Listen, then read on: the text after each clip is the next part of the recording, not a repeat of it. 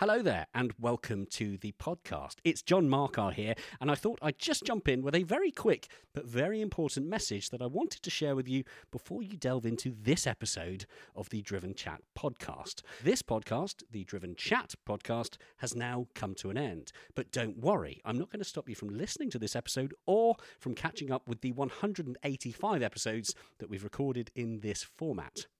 I just wanted to let you know that if you're looking for our new episodes recorded after December 2023, then you'll need to seek out our new podcast, The Driven Podcast. You can find The Driven Podcast in all the usual podcast platforms, including, chances are, the one that you're listening to this one on right now. So please do enjoy this episode, share it with a friend by all means. But when it's done, don't forget to search for the new podcast, The Driven Podcast, and subscribe to the new format to hear the new stuff. To make life easy, head on over to the Driven website via driven.site. There you will find links through to the new podcast, including links to your preferred podcast platform. And hey, whilst you're there, why not check out everything else we do, including hand-picked automotive news stories, car and bike reviews, video features, and even more. For now, though, I'll let you enjoy this episode, and I will remind you again at the end of the episode, but for the future reference, this message is approximately 1 minute and 30 seconds long. That's 6 clicks on the 15-second skip button. Enjoy. Hiring for your small business? If you're not looking for professionals on LinkedIn, you're looking in the wrong place. That's like looking for your car keys in a fish tank. LinkedIn helps you hire professionals you can't find anywhere else, even those who aren't actively searching for a new job but might be open to the perfect role. In a given month, over 70% of LinkedIn users don't even visit other leading job sites. So start looking in the right place. With LinkedIn, you can hire professionals like a professional. Post your free job on linkedin.com/people today. Hey, my name's Claire Johnson, also known as the Naked Warrior. The Driven Chat podcast in association with Paramex Digital. You dream it, we bring it to life. Find out more at drivenchat.com. Hello and welcome to the latest episode of the Driven Chat podcast. My name is John Markar and I am delighted to tell you that I am back at Caffeine and Machine after what feels like a small, short lifetime. This was such a regular base for us to record our podcast, but it hasn't been for quite some time. But we are back and we are planning on making this a bit of a habit, coming back here as often as we can. And as you've just heard from the intro there, our first guest that we have back here at Caffeine and Machine is Claire Johnson, otherwise known as the Naked Warrior. And Claire, I guess you're going to do a far better job at introducing yourself and telling us about what you do. But just to kind of put a bit of meat on the bone, so we first met, didn't we? I'm trying to cast my memory back to January this year. It was January this year at Silverstone at the media day for the Praga Cup Championship. Yeah, that's right. And I think when we met, you mentioned that you were involved in some personal training and some nutrition advice and bits and pieces for a lot of the drivers that were there. And then following that, we kind of kept in touch, and I had a look on your website and discovered there's a lot more to you than just a bit of personal training and nutrition stuff. So we thought let's get you in for a chat, because I think what you're doing is amazing. The work you're doing to get more girls and women into motorsport is amazing, and kind of just, it's always good to hear some stories about how you got to where you are. So why don't you give us a little overview of who you are and how you've got to where you are today? Sure. So I'm a motorsport fitness and nutrition performance expert. I work with drivers on a one-to-one basis to help improve their performance on track and also do their training outside of their race weekends as well. I work with corporate teams, motorsport teams at that corporate level to make sure that the rest of the team are fit, strong and healthy as well, that they can perform on track as well, because it's not just about the drivers, it's the whole team coming together. So as I mentioned, when we met, it was at the Praga Cup Championship, and I work with the corporate team for Praga UK and also work with Idola Motorsport and help their mechanics, and I work with their catering team to make sure that we're providing the right food at the track to make sure that they're fed correctly throughout the day. I also have my own race license and do a little bit of track time myself, work with a number of different drivers as well on a one-to-one basis, W Series driver, a team of ladies who are just in the C1 endurance race. I also have clients on an international level as well, which I help to coach them through my RaceFit online program.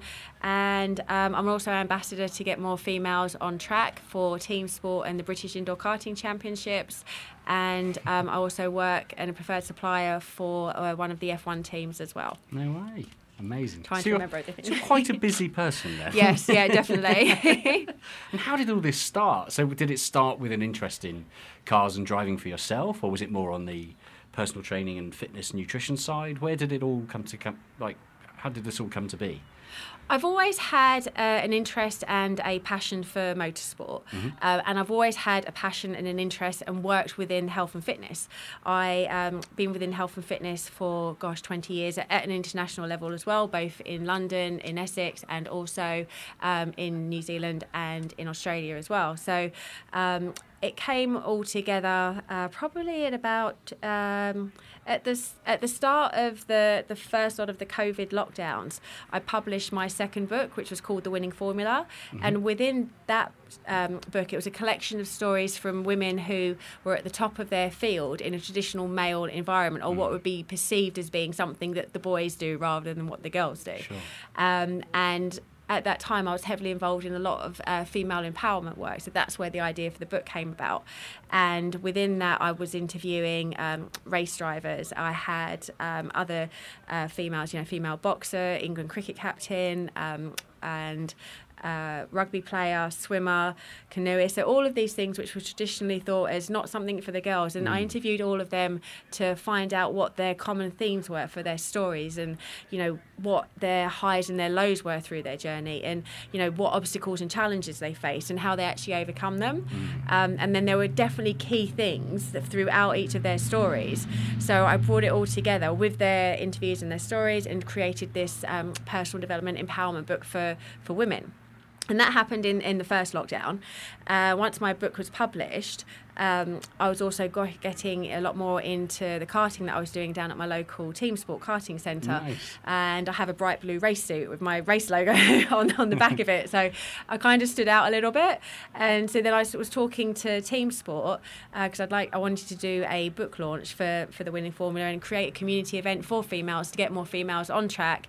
Have myself as a speaker, and Penny Mallory, who's one of the ladies in the book, she was going to come down and do a talk as well. And then from there, they noticed that I was quick on track. The British Indoor Karting Championships were coming up. They asked me to be an ambassador, to be a role model, to help get more girls on track. Great. So then I was competing, and then from there it escalated, and I joined the Formula Women team as their lead nutritionist and helped all of their ladies that were going through their fitness assessments. And then from there, built my business in terms of creating my RaceFit program specifically for the drivers, doing a lot of work with FIA Girls on Track as well as a speaker and a presenter, from the education side of things, fitness side of things, and then just really trying to, working one-to-one with the drivers and the teams for their overall performance, and making fitness and nutrition easy and keeping them accountable so they implement it, and seeing the benefits and the results that they get from that. Yeah, amazing. There's a lot that I want to unpick from what you do, because I think there's a lot of questions that crop up. One thing that I guess to kind of hit off the bat with the main query, and I like asking this question, especially to women in this field, because of course I am fully aware that as a bloke, as a guy, I've got it good, really. Like, if I wanted to have a dabble in a bit of motorsport, if I wanted to go, and even in other sports as well, chances are there'd be very little, if any, negative response, kind of any sort of bad attitude towards it, because ultimately I'm just another guy having a go at something motorsporty or sporty. Yeah, it might be football, it might be rugby, something like that. However, if I think of myself as, if it were my sister, for example, and my sister had said to her friends in the pub, oh, actually, I'm going to have a go at motor racing, I'd be fairly certain that one or two of her friends, guys and girls perhaps, would go, oh, are you sure? Like, is that what you want to do? And I often think that certainly with the younger generation, the kind of early teenage years, guys and girls that are really thinking ahead to what they want to do as a career, what they might even want to do as just a hobby, and motorsport might be one of those. I often feel and fear that a lot of girls kind of have the ambition, but they almost don't let it materialise because they're scared of what other people might think, or they might think that the opportunities just won't come for them. How do you see it from where you sit? And is there kind of an easy answer to give to that? There probably isn't. But what do you think is the kind of the primary concern for, or reason that there is this perception that girls have it harder than guys do? I think the challenge is definitely real for some, but I also think that there's a wave of change that is happening right now. Great. And I definitely feel that it's an education process, and letting girls know. A lot of the work that I do with Girls on Track is, educating schoolgirls on the different roles for women within motorsport. So it's not just about driving. It can be data analysis, engineering, the work that I do, and everything else that goes around that as well. So I definitely see that it's changing. And so part of that education process is letting young girls know that it's possible, and then also showing them what's possible and opening the doors. We've got some really, really good, strong female role models now in motorsport. So I think that's opening up the doors to younger girls as well to see, oh, yes, I can do that as well. And then just having the backing of them, their family, I guess, to be able to do it. And, girls face the same challenges as boys do in terms of motorsport in trying to get the financial backing to do it. Course, so I see that probably being more of the issues that they face now. It has definitely changed a lot, and I think if you're a female in motorsport, now is your time to get out there and shine. Brilliant. So would you say it is getting better? Yeah, definitely. Fantastic. And I see that it's more accessible and more welcoming as well. I do still hear some comments on track, about different stigma things. Oh, if there's been a crash, was that one of the girls driving and things like that, which is a shame. Yeah. Some of it is a little bit tongue in cheek, but it doesn't make it right. It's everyone's there on that level playing field as well. It doesn't help, does it? No.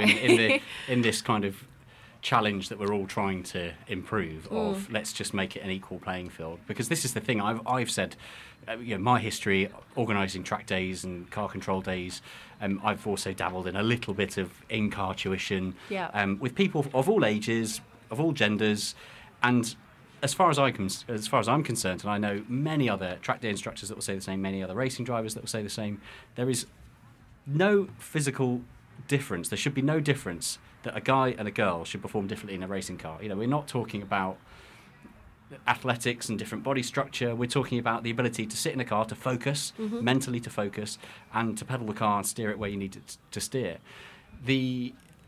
I think back to the days that I used to tutor. I used to jump for joy when I knew that I had a day with majority women to give guidance to in a car over the blokes, because the blokes would never listen. You could guarantee they would never listen. Didn't matter if they'd been driving for 5 minutes or 50 years. They knew best. I've been driving my car and I know best. Whereas the girls would get into the car and they'd always want to listen. Yes, agreed. And even if they were already as good as they were ever going to be, they were always more willing to take the information in. And I guess I need to be careful here, because I could be going over the stereotype the wrong way and being, a bit too positive on the girl side and negative on the guy side. It's a minefield, isn't it? I would agree with you, though, on that aspect. But it's just the nature sometimes, the guys can be a bit gung-ho and go all in. But, I've worked with a lot of women that are like that myself. Yeah. And, when I'm behind the wheel, I have been told that I switch, and it's like, okay, Claire's on, she's racing. And it's bringing that out, that other side in you. And from all the ladies, female drivers that I have worked with in particular, what you see the common theme with them is their passion. And that's what gets you excited. They've got this fire inside them and they just want to go and get it. And then, I think when you see that, regardless if you're male or female, you have instant respect for someone else who's following their passion and they love what they're doing. And, if you've all got that common interest of the love for motorsport, it just complements each other, I think. Yeah, that's good. That is really good.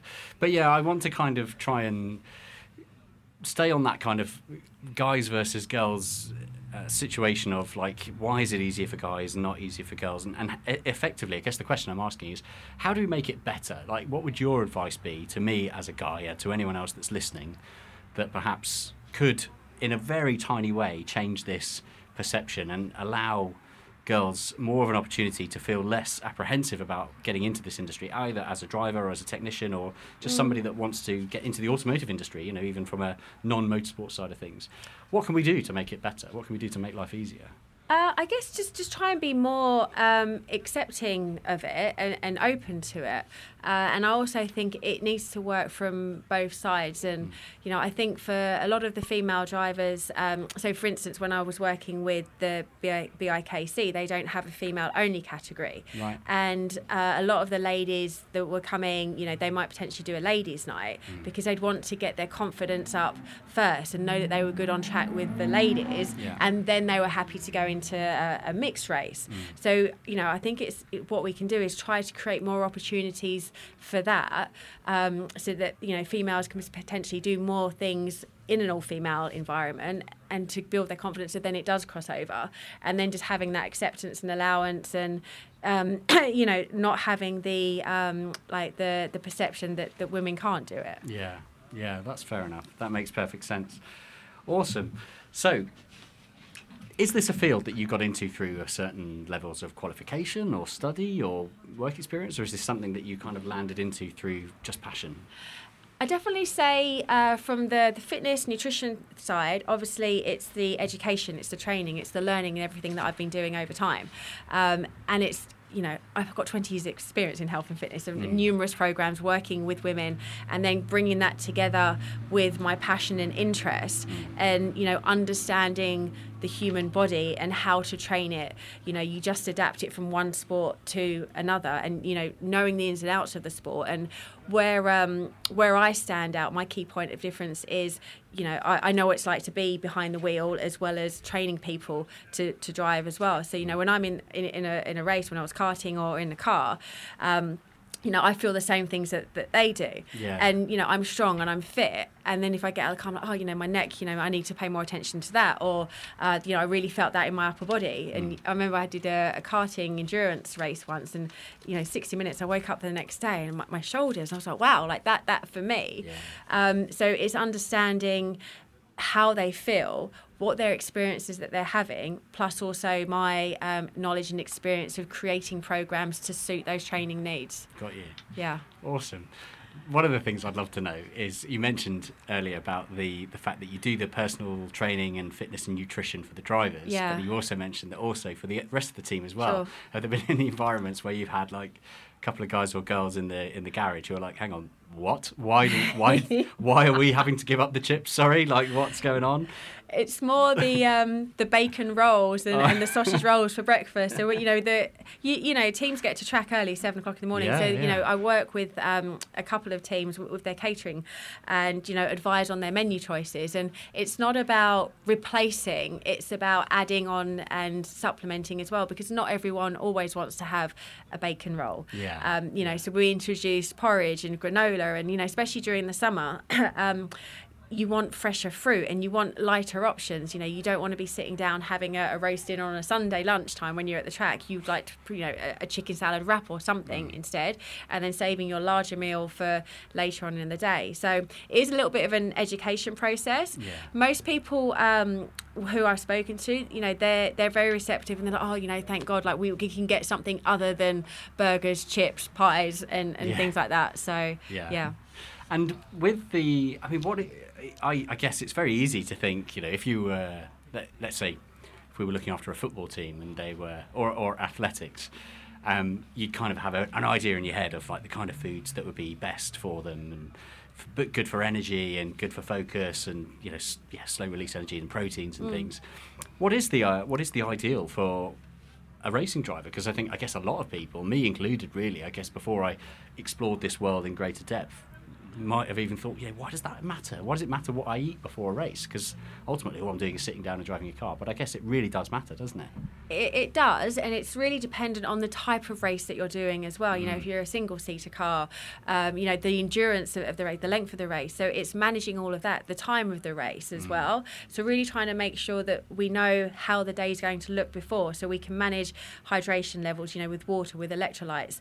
How rested are you the night before? What do we need to give you in terms of energy and recovery? So, in the morning for breakfast, regardless of what your race day looks like. It's making sure that you've got a good solid breakfast in you, slow releasing carbs, so your energy stays constant. And then it's topping that up a little bit throughout the day before you get out to do your race. So like recently I was at track, and I think the race was 12 o'clock. So bang in the middle of the day, most people are wanting to have lunch. So we're not going to feed the drivers lunch. They don't want something heavy in their stomach that's going to be sloshing around. So it'd be like, a mid-morning snack at 11, and then making sure that they've got something big when they come in afterwards. Sure. But then for the mechanics, when the guys are out racing, they're hungry, so it's trying to manage it that way. So definitely, they need the protein for the recovery. Literally, when they get out of the car, to get some food into them, have something light, so it's not sitting heavy in their tummy. But also, you don't want your your blood being drawn away from your limbs and your peripheral and your brain to be going to digest the food in your stomach as well. Wow, and then never if would you have thought of that. so you got to think where the attention's going to be for your body. But it's also if you have a race at say 2 or 3 o'clock in the afternoon, you don't want to have something big and heavy at lunchtime, because you'll get a blood sugar spike and then you'll get a slump, and you don't want to start feeling tired and lethargic when you need to be sharp and focused behind the wheel. So everyone knows what it's like when they've eaten too much, they feel a bit stuffed and you don't want to get off the sofa. That's the last thing you want to be feeling when you're getting behind the racing wheel. And then there's other different foods that you can incorporate into your menu plan that really help to keep the brain sharp as well. Different brain foods that you can eat, your good fats, your omegas, things like that. So always making sure that outside of race day that's included into your diet as well. The Driven Chat podcast in association with Paramex Digital. Got you. Yeah. And is there a perfect remedy, or does it come down to, is it a case of having to build individual profiles? Does it matter size of drivers, slightly heavier set driver versus a lighter, more athletic driver? Does that matter, or is there still like a good solid step-by-step basis you can go on to help throughout the days? It's very individual. Obviously, the fitter you are, and the better the better your body is able to adapt to the physiological stress of throwing yourself around a racetrack. We definitely need to be training your neck to cope with the G-forces of the cornering, making sure that your core's strong so you can be stable in the seats. You're not losing energy being thrown around in the seat. In terms of your fitness level, as soon as you get behind the wheel, your heart rate's going to increase. So then your body temperature is going to go slightly up. And then if you're thinking about having sweaty palms, then that's a slight risk of dehydration from that. But your stress response as well, and your breathing is going to become shallower. So then you're potentially not going to be making the right or the best choices out on track. You're going to be tense rather than being relaxed. And then I guess just bringing all that together to make sure that at a base level, as a driver, you can be as fit as you possibly can be, so that you don't have those physiological responses when you're out on track. So you'll naturally keep your heart rate lower. If you're fitter, you have a lower resting heart rate. So when you get in a stress response, it's not going to go up as high. So then you won't get those physiological responses, if that makes sense. And then from a body composition perspective, obviously, if you're lighter and you're not carrying as much body fat, it's a lot easier to get in and out the car and move yourself around on track as well. And especially if you're doing a race and you have a co-driver, you don't want to be the one slowing down trying to scramble out of the car. And I have seen people being dragged out of the car, and they can't get behind the wheel. And then it's all about your recovery as well, because if you've worked really hard and you're unfit, it's going to take you longer to recover. And so then, it's going to take you longer to get back behind the wheel and doing what you love and what you're passionate about. So, that's why I try to stress the importance of focus on your fitness, and then you'll, not only have longevity in the sport that you love, but you'll actually enjoy it more because your results will be better. So it all goes hand in hand together. Got you. And where do you stand with supplements? Do supplements work? Would you prefer to get all the nutrition and benefits from physical food, or is there? What do you think? I sometimes think people go to supplements too quickly as the go-to as a quick fix when they don't have the base foundation set properly.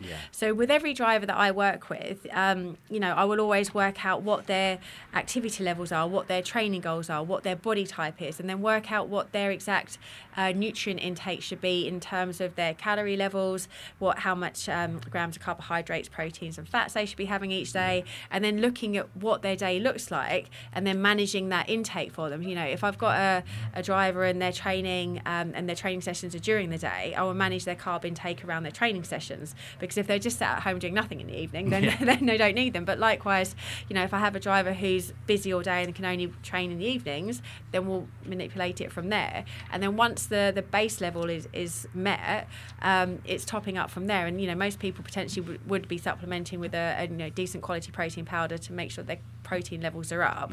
And that again, it depends on their body type and the intensity of their training as well. Gotcha. I'd love to know if there are any horror stories or hero stories, because there must be certain series where you are destined. I mean, we, as I said at the beginning, we met at the Praga series, and that the majority of drivers that I've seen in the Praga series, they tend to be fairly young, they tend to be fairly fit and agile, so I guess they're kind of a bit easier to manage, aren't they? And a little nudge here and there to go, actually, let's maybe not have an egg bacon sausage roll for breakfast and have this. They're probably more likely to go, yeah, fair enough.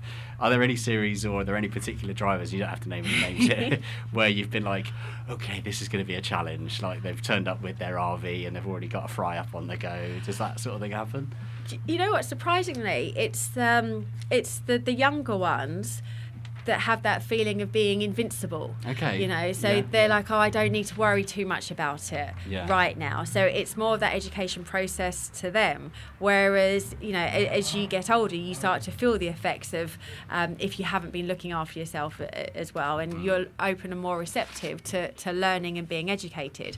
But, some people as well, if they're getting really good results and, they've got a formula that works for them, which includes bacon rolls and fry-ups, and I'm not going to change it, I'm doing really well.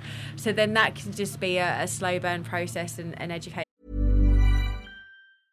Hiring for your small business? If you're not looking for professionals on LinkedIn, you're looking in the wrong place. That's like looking for your car keys in a fish tank.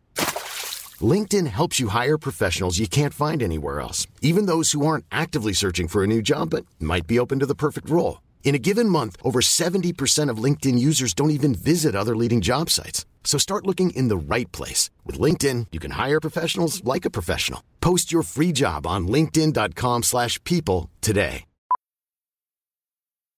Millions of people have lost weight with personalized plans from Noom. Like Evan, who can't stand salads and still lost 50 pounds. Salads generally for most people are the easy button, right? For me, that wasn't an option. I never really was a salad guy. That's just not who I am. But Noom worked for me. Get your personalized plan today at Noom.com. Real Noom user compensated to provide their story. In 4 weeks, the typical Noom user can expect to lose 1 to 2 pounds per week. Individual results may vary. And, some people are just, let them know what I can do and how I can help them. And then if it's not right for them, then... Have you had that? Have you had people just go, that's fine, I don't want to sacrifice the Gregs, I'm gonna carry on? Well, I've got a philosophy anyway of nothing should be restricted anyway. So if 80% of the time you're following your nutrition plan and you're on point, that allows for that 20%. So it's trying to not have that all or nothing philosophy. And then again, it comes back to what their goals are and getting someone connected to the passion of why they're doing what they're doing. And, once they understand that, then, it's easier to kind of sink into them, like, that Greggs isn't probably going to get you to that pole position. You know, so how tasty is that going to be? How much do you really want that? Why don't we have this instead and then see how it feels? Yeah, that's so fair. I could be quite persuasive. And have you had any stories where, like, perhaps a driver's come forward and said, look, I'm racing in this series, I know that I need to get into better shape. And has anyone, like, really run with it and been, like, a great case for, they've turned into, like, a fitness guru as a result of just having an interest in motorsport? There's one driver in particular. I remember they were supposed to have a co-driver, and they ended up doing a 60-minute race themselves, and they'd really tried to ramp up their fitness before the championship, because they were a little bit younger as well. And then, that kind of blasé attitude was, I'll be all right. And then it was like, no, let's just try it. Let's see what else you can do. Yeah. And they definitely noticed their results. And it's more, when you're starting to feel fatigued and slightly dehydrated, your focus goes, your concentration goes. So by being able to be fitter, you can maintain that focus without that fatigue setting in for longer, and that's what was noticed straight away. And then in particular, there was this one race, and they didn't have their co-driver, and they ended up doing the whole 60-minute stint themselves.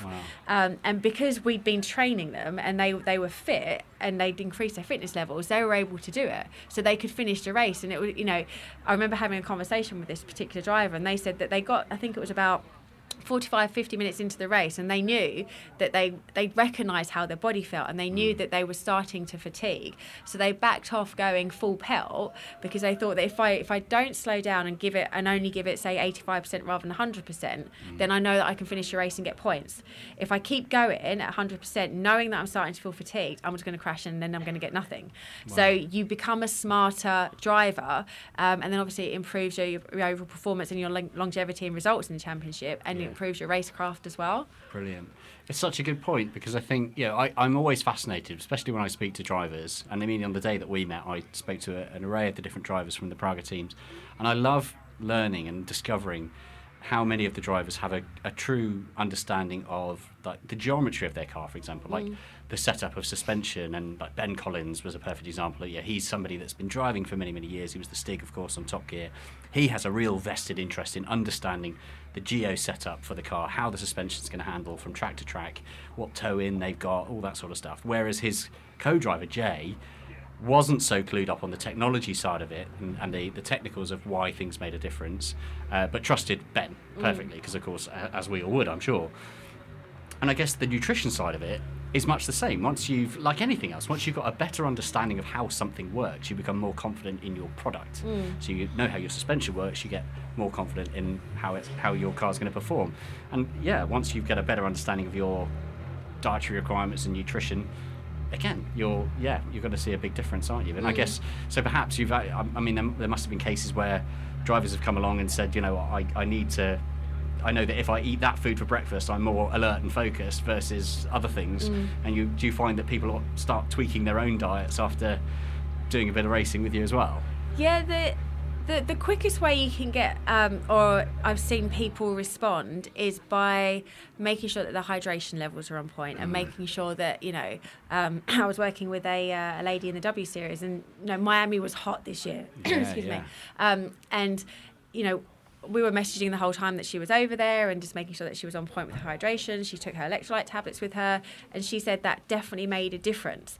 But we started her hydration protocol, even before she left the UK, just to make sure she wasn't going to get dehydrated on the flight. So just managing things from there, making sure that your nutrition levels are up, and then you're not depleted going into that environment. So a lot of the teams that I work with as well, I started, especially on the hot days at the track, and they're running around as well, so I started introducing some electrolyte supplements to them, and they're like, wow, I feel alert. And actually being there on track and going up to people and say, have you had enough to drink today? They're like, oh no, I haven't.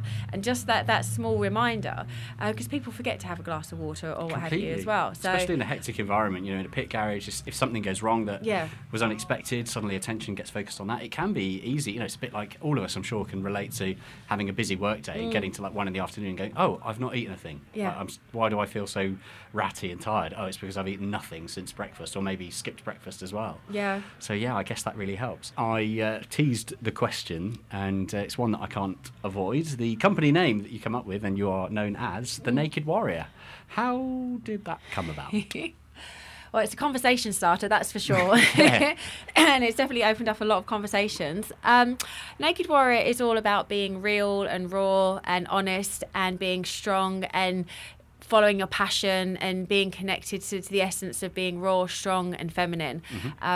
Previously, my business was called Alpha Fit Female, when it was more focused on female empowerment, but that was a little bit too elitist for a lot of females. So changed it to the Naked Warrior, to help people feel comfortable and know that they can be honest, real, raw and strong, and then fight for whatever it is that they're following. Cool. Gotcha. Yeah. That makes sense. Yeah. Do you ever get that? Does it ever get mixed up? Do people, like, you come forward and you're like, right, I can help you with a bit of training? They're like, oh, no, my clothes are staying on. Well, from the fitness side of things, it works because, you know, naked, I can help you look good naked. There is that little bit of tongue-in-cheek there. And I remember I was renting a car once in Scotland, and I gave my email address. And the poor gentleman said, what? Did you just say naked? I said, yes, I did. And he said, oh, I've got to go and phone my mum. I was like, okay.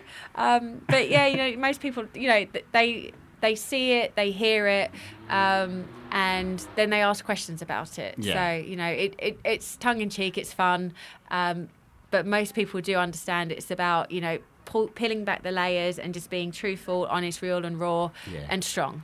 Nice. Awesome stuff. The other thing that I can't help but avoid noticing is the fact that you've turned up today to Cafe in a Machine in a rather sporty little Clio. Is it 197? Yeah, it is. That's quite a cool choice of car to rock up in. Is that that's kind of your daily everything car, fun car? Yeah, it's my little run around. A lot of people keep trying to persuade me to track it, and I refuse to. Oh, really? Yeah. I just love it. Like I said, as a daily driving around, it's so much fun. I literally, like, you know, it brings me joy. And seeing it lined up with all these other lovely cars here is just lighting me up at the moment. So. They are blisteringly good on track. I'm sure a million people have told you this already. So, you know, I'd be tempted to give it a go. What's the main reason for not wanting to? Just because you love it too much? Because I love it exactly like that. You know, I potentially would get another one to have that as a track car. So I'm not saying I don't want to track a Clio 197. I just don't want to do that one. Fair enough. That's fair enough. I'm sure a lot of people will relate to that as well, listening at home. Have you always been into fairly interesting cars, or is this something that came with the motorsport side of your work?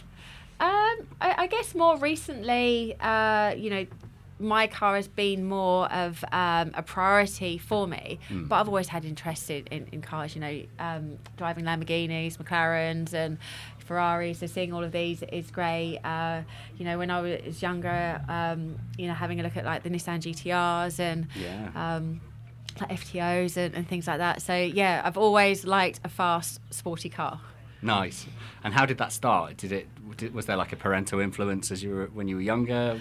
No, the ironic thing is, my mum and dad didn't drive. Oh, wow. And we grew up as a family without a family car. Okay. So I got my first car. What was it? It was a Metro GTO. I only had 4 gears. When I was 19, when I passed my test, I was like, I've now got my car, I can go. But growing up, we were public transport all the way. Wow. How funny. Yeah. How funny. And do you have like a hit list? Are there certain cars that if business booms and things goes well, is there like a dream car that you might one day aspire to? Or do you know what? There's a couple. I definitely like an Audi R8, a little Maserati, Pagani. Okay, not thought about it then. Yeah. So I have this long, extensive list. Amazing. Yeah, okay, awesome. I'm going to steal a question from my podcasting colleague, Sam Moores, which is unlimited budget, 5 cars if you could choose, but then only 5. Right. So, I mean, you listed off about 4 there, which are quite good. Yeah. So what do you think? And you can kind of categorise them into uses as well. So like one for the kind of day-to-day, one for a very special weekend car. What do you think your 5 would be? We can have some additional influence from somebody else in our studio here as well, if needed. Oh, what cars would I have? A little Chiron Sport, definitely. Okay, good start. What else? Yeah, I've always had a thing for an Audi, definitely an Audi R8. I've been looking at different, like the Mercedes lately as well. Yeah. So, and then as we were saying to you, following that little Nissan GTR up here today, like that, it's grunty. Yeah. Yeah. The Driven Chat podcast in association with Paramex Digital. There's just so many, I can't choose. And then my little Clio. Got to keep the Clio. Yeah. The Clio always has to stay. Yeah. Definitely. Amazing. So you also have some books, don't you, for people that might want to Yes. improve their just general fitness and nutrition levels and stuff like that, feel free to kind of just tell me a bit about them. What's the Sure. thought behind them, and what's been the feedback as well? So when I my first book, it's called the Winning Physique. So I used to compete when I lived in Australia. So I used to get up on stage as a female figure competitor, which is like female bodybuilding. Yeah. And I was Miss Sydney twice, and I came second in Australia at this national level. And I was inspired to write a book to help other females who wanted to compete and get up on stage, be it as a physique model, figure, or bikini model. And do it healthy and do it in the right way, because I saw a lot of girls have a lot of what's the word, like not the best relationships with their bodies, with food. So I really wanted to show how it was going to be done in a healthy way. So I shared my journey, what my training plans were, what my nutrition was, and then I interviewed other pros in the different categories as well, brought their stories together, and then created a plan for someone to follow. So if they wanted to get the competitive edge on stage, this was their guide to go and do it. And that was a success. A lot of people used it when I first had it published when I was in Australia.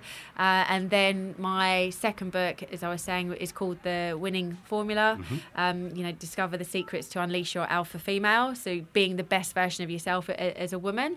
And as I touched on before, it was interviewing women at the top of their game in that traditional male sport to really find out, what fired them up, what got them to go through all the challenges. So it would inspire other women to follow their passions and be strong and committed, and basically live the life that they deserve to. So then that's the first two published books, and I do actually have another book which is just half written at the moment. So there's one in the works. There is, and that's very much motorsport based as well. Nice. And of a similar theme to the first two in terms of it being the winning and the interviews and a guide. So nice. And that's all I'll tease you with. Yeah, that sounds good. That sounds really good. Have you been able to get some feedback from people? Have you met people that have read the book and digested it and gone, actually said, what, this has actually been amazing? Yeah, definitely. There was, with the Winning Physique, people were using it as a guide to get up on stage, and then they had success with their own competitions. And then with the Winning Formula, people message me, and they get a lot from it in terms of that being inspired, and then knowing what to do as well, because it's all well and good saying, this really motivates me, this excites me, but that can only take you so far. It's like, well, okay, so I'm excited, but what do I do?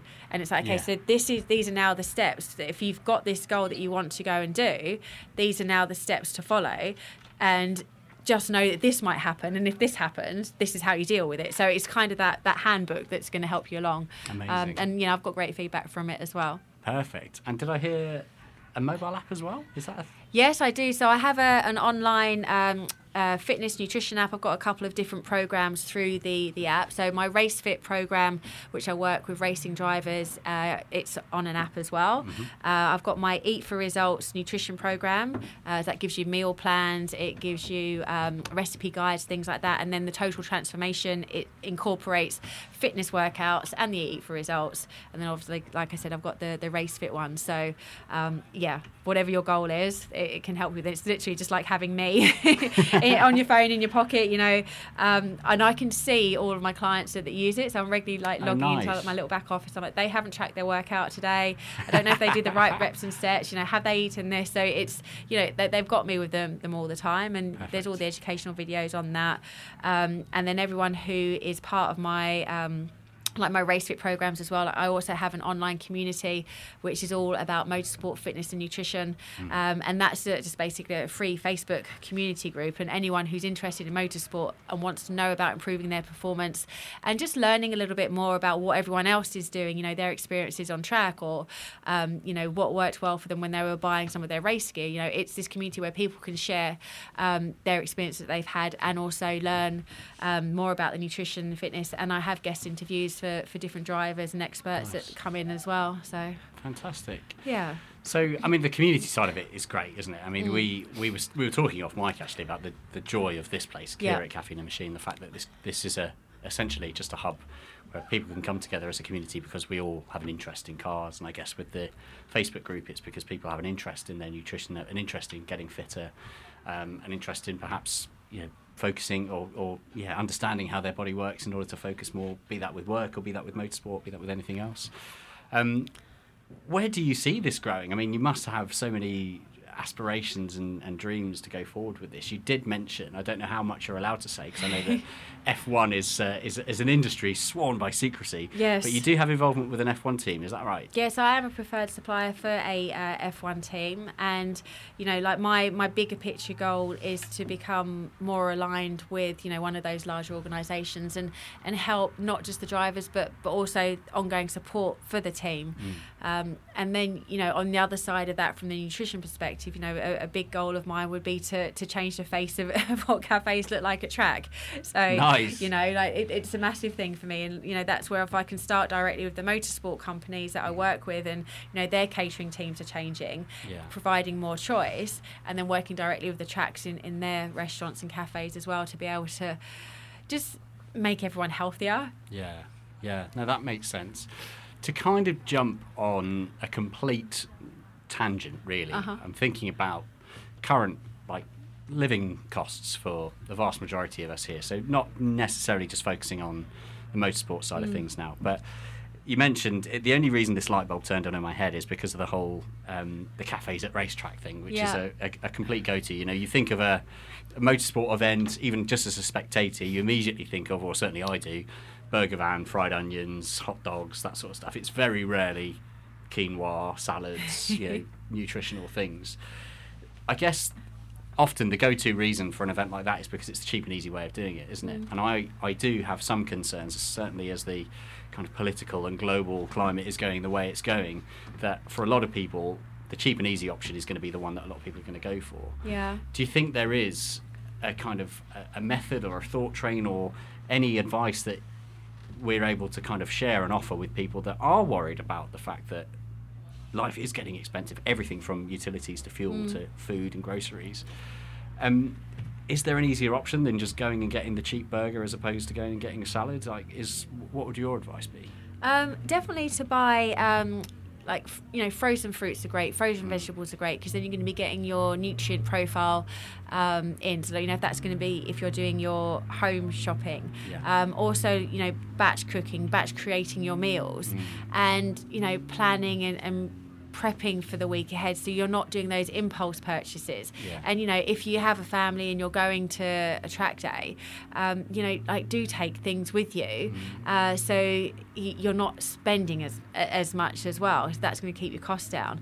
And things which are easy, like ham wraps, cheese wraps, putting a little bit of salad in there as well. That's actually a lot cheaper than then going to buy burgers and chips for everyone. It's just having the full planning and timing to be able to go and do that, so you're not so reactive, and making it a priority as well. No, that's a very good point. I'm certainly a terrible person at going shopping when I'm hungry, for example. Worst thing you can ever do for me, anyway. Because you buy everything that you don't need. Trolley full of crisps, essentially, because that's what I want right here, right now. Yeah, okay, that's really good. That's really helpful advice. Yeah, definitely for people moving forward. Now, if there's anyone listening that's thinking, actually, I'm either getting involved in motorsport, or perhaps I'm a team, or I'm a driver, or I just want to get better at track days and get a bit faster, is there still the option for some one-on-one service with you? You absolutely. can get involved with individuals as well. And how do they find you? What's the easiest route? If you just go and search for The Naked Warrior, you'll find me on Google. And if you're on social media, it's on Instagram it's @_ The Naked Warrior, and then Facebook The Naked Warrior, LinkedIn it is me, it's Claire Johnson. Like I said, if you Google me, find my website The Naked Warrior. You've got all my contact details on there. You can drop me a message. I'm really quite responsive to people who want to make a change. It excites me when I see people who want to do it, and who are passionate about doing it. And I want to improve and have that impact on people so that they can improve their overall racing performance and see the benefits of it. So I'm always willing to work with people in the number of different ways that I do. In terms of my RaceFit program, it is bespoke and tailored towards the driver's individual needs, because every driver is different. They've got a different base level that they're coming to me with. They've got different racing requirements. They've got different lifestyles, different stresses. So it's all, the first thing I always do whenever I work with anyone is have a complete, lifestyle consultation. And it's like a bird's eye view of me looking at them, so I can then work out the best way to create the program for them that they can easily integrate into their lifestyle. Because there's no point saying to someone, go and do this, which is like a blanket plan, because that's not real for them. And then, I'm always having my client calls. We have weekly catch-ups, seeing what's working well for them, what hasn't worked well, and then having a look to see what's coming up that week for, is it a race weekend? Is it a weekend where you're not at track? Well, let's have a look at your training and then what else is going on. So it's really trying to create it on that individual basis. For the drivers and for the teams. And then I guess from the corporate side of things, it's looking at how we can make the corporate workplace healthier, reducing stress levels, the importance of managing stress and what nutrition, how that can impact your stress levels and make you healthier and, like less time off work and things like that. So, and then bringing it all together. Cool. What would you say is the best and the worst aspects of your job and what you do? Do you know, the best part about what I do is seeing people's faces light up when they see their performance improve and they get the result that they want. Because yes, I've done it. Like you've now seen the benefits. You've now got your goal, and helping people with that.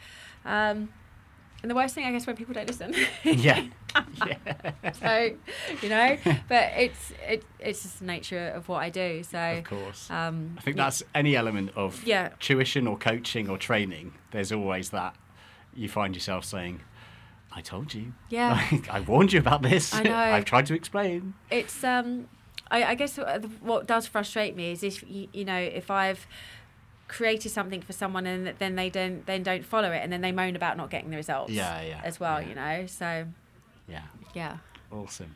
Well, Claire, this has been really fascinating, like getting an insight of your work and what you do. And I urge you, dear listener, to go and check out Claire's website, because it's awesome. Naked Warrior, The Naked Warrior is the website, and you can get a good overview of what Claire does. And if there's something you think there, that could be helpful to me, or that could be useful to a friend or family member that's getting involved in motorsport or just anything really, any kind of fitness level, then go check Claire out, because she's awesome. Awesome. Thank you. Thank you so much for having me on today. It's been great. Absolute pleasure. Yeah, thanks so much for being here. Likewise, if you've got any questions, dear listener, if you would like to get in contact with the show, you can do so, podcast@drivenchat.com. Anything you want to direct to Claire, you can do that through us, and of course we'll forward that on. Otherwise, you can do so via Claire's social media feeds or via her website. For now, that leaves me to say thank you ever so much for listening, and we will come back with a new episode next week. The Driven Chat podcast in association with Paramex Digital. You dream it, we bring it to life. Find out more at drivenchat.com. Oh, wow. You've made it to the end. The very end. And it's John Markar here again, reminding you that this podcast, the Driven Chat podcast, has now run its course and has come to an end. To find a new format, search the Driven podcast in your preferred podcast app, or head on over to the website driven.site to find some quick and easy links through to the new episodes in the new formats on your preferred apps. Thanks. Bye.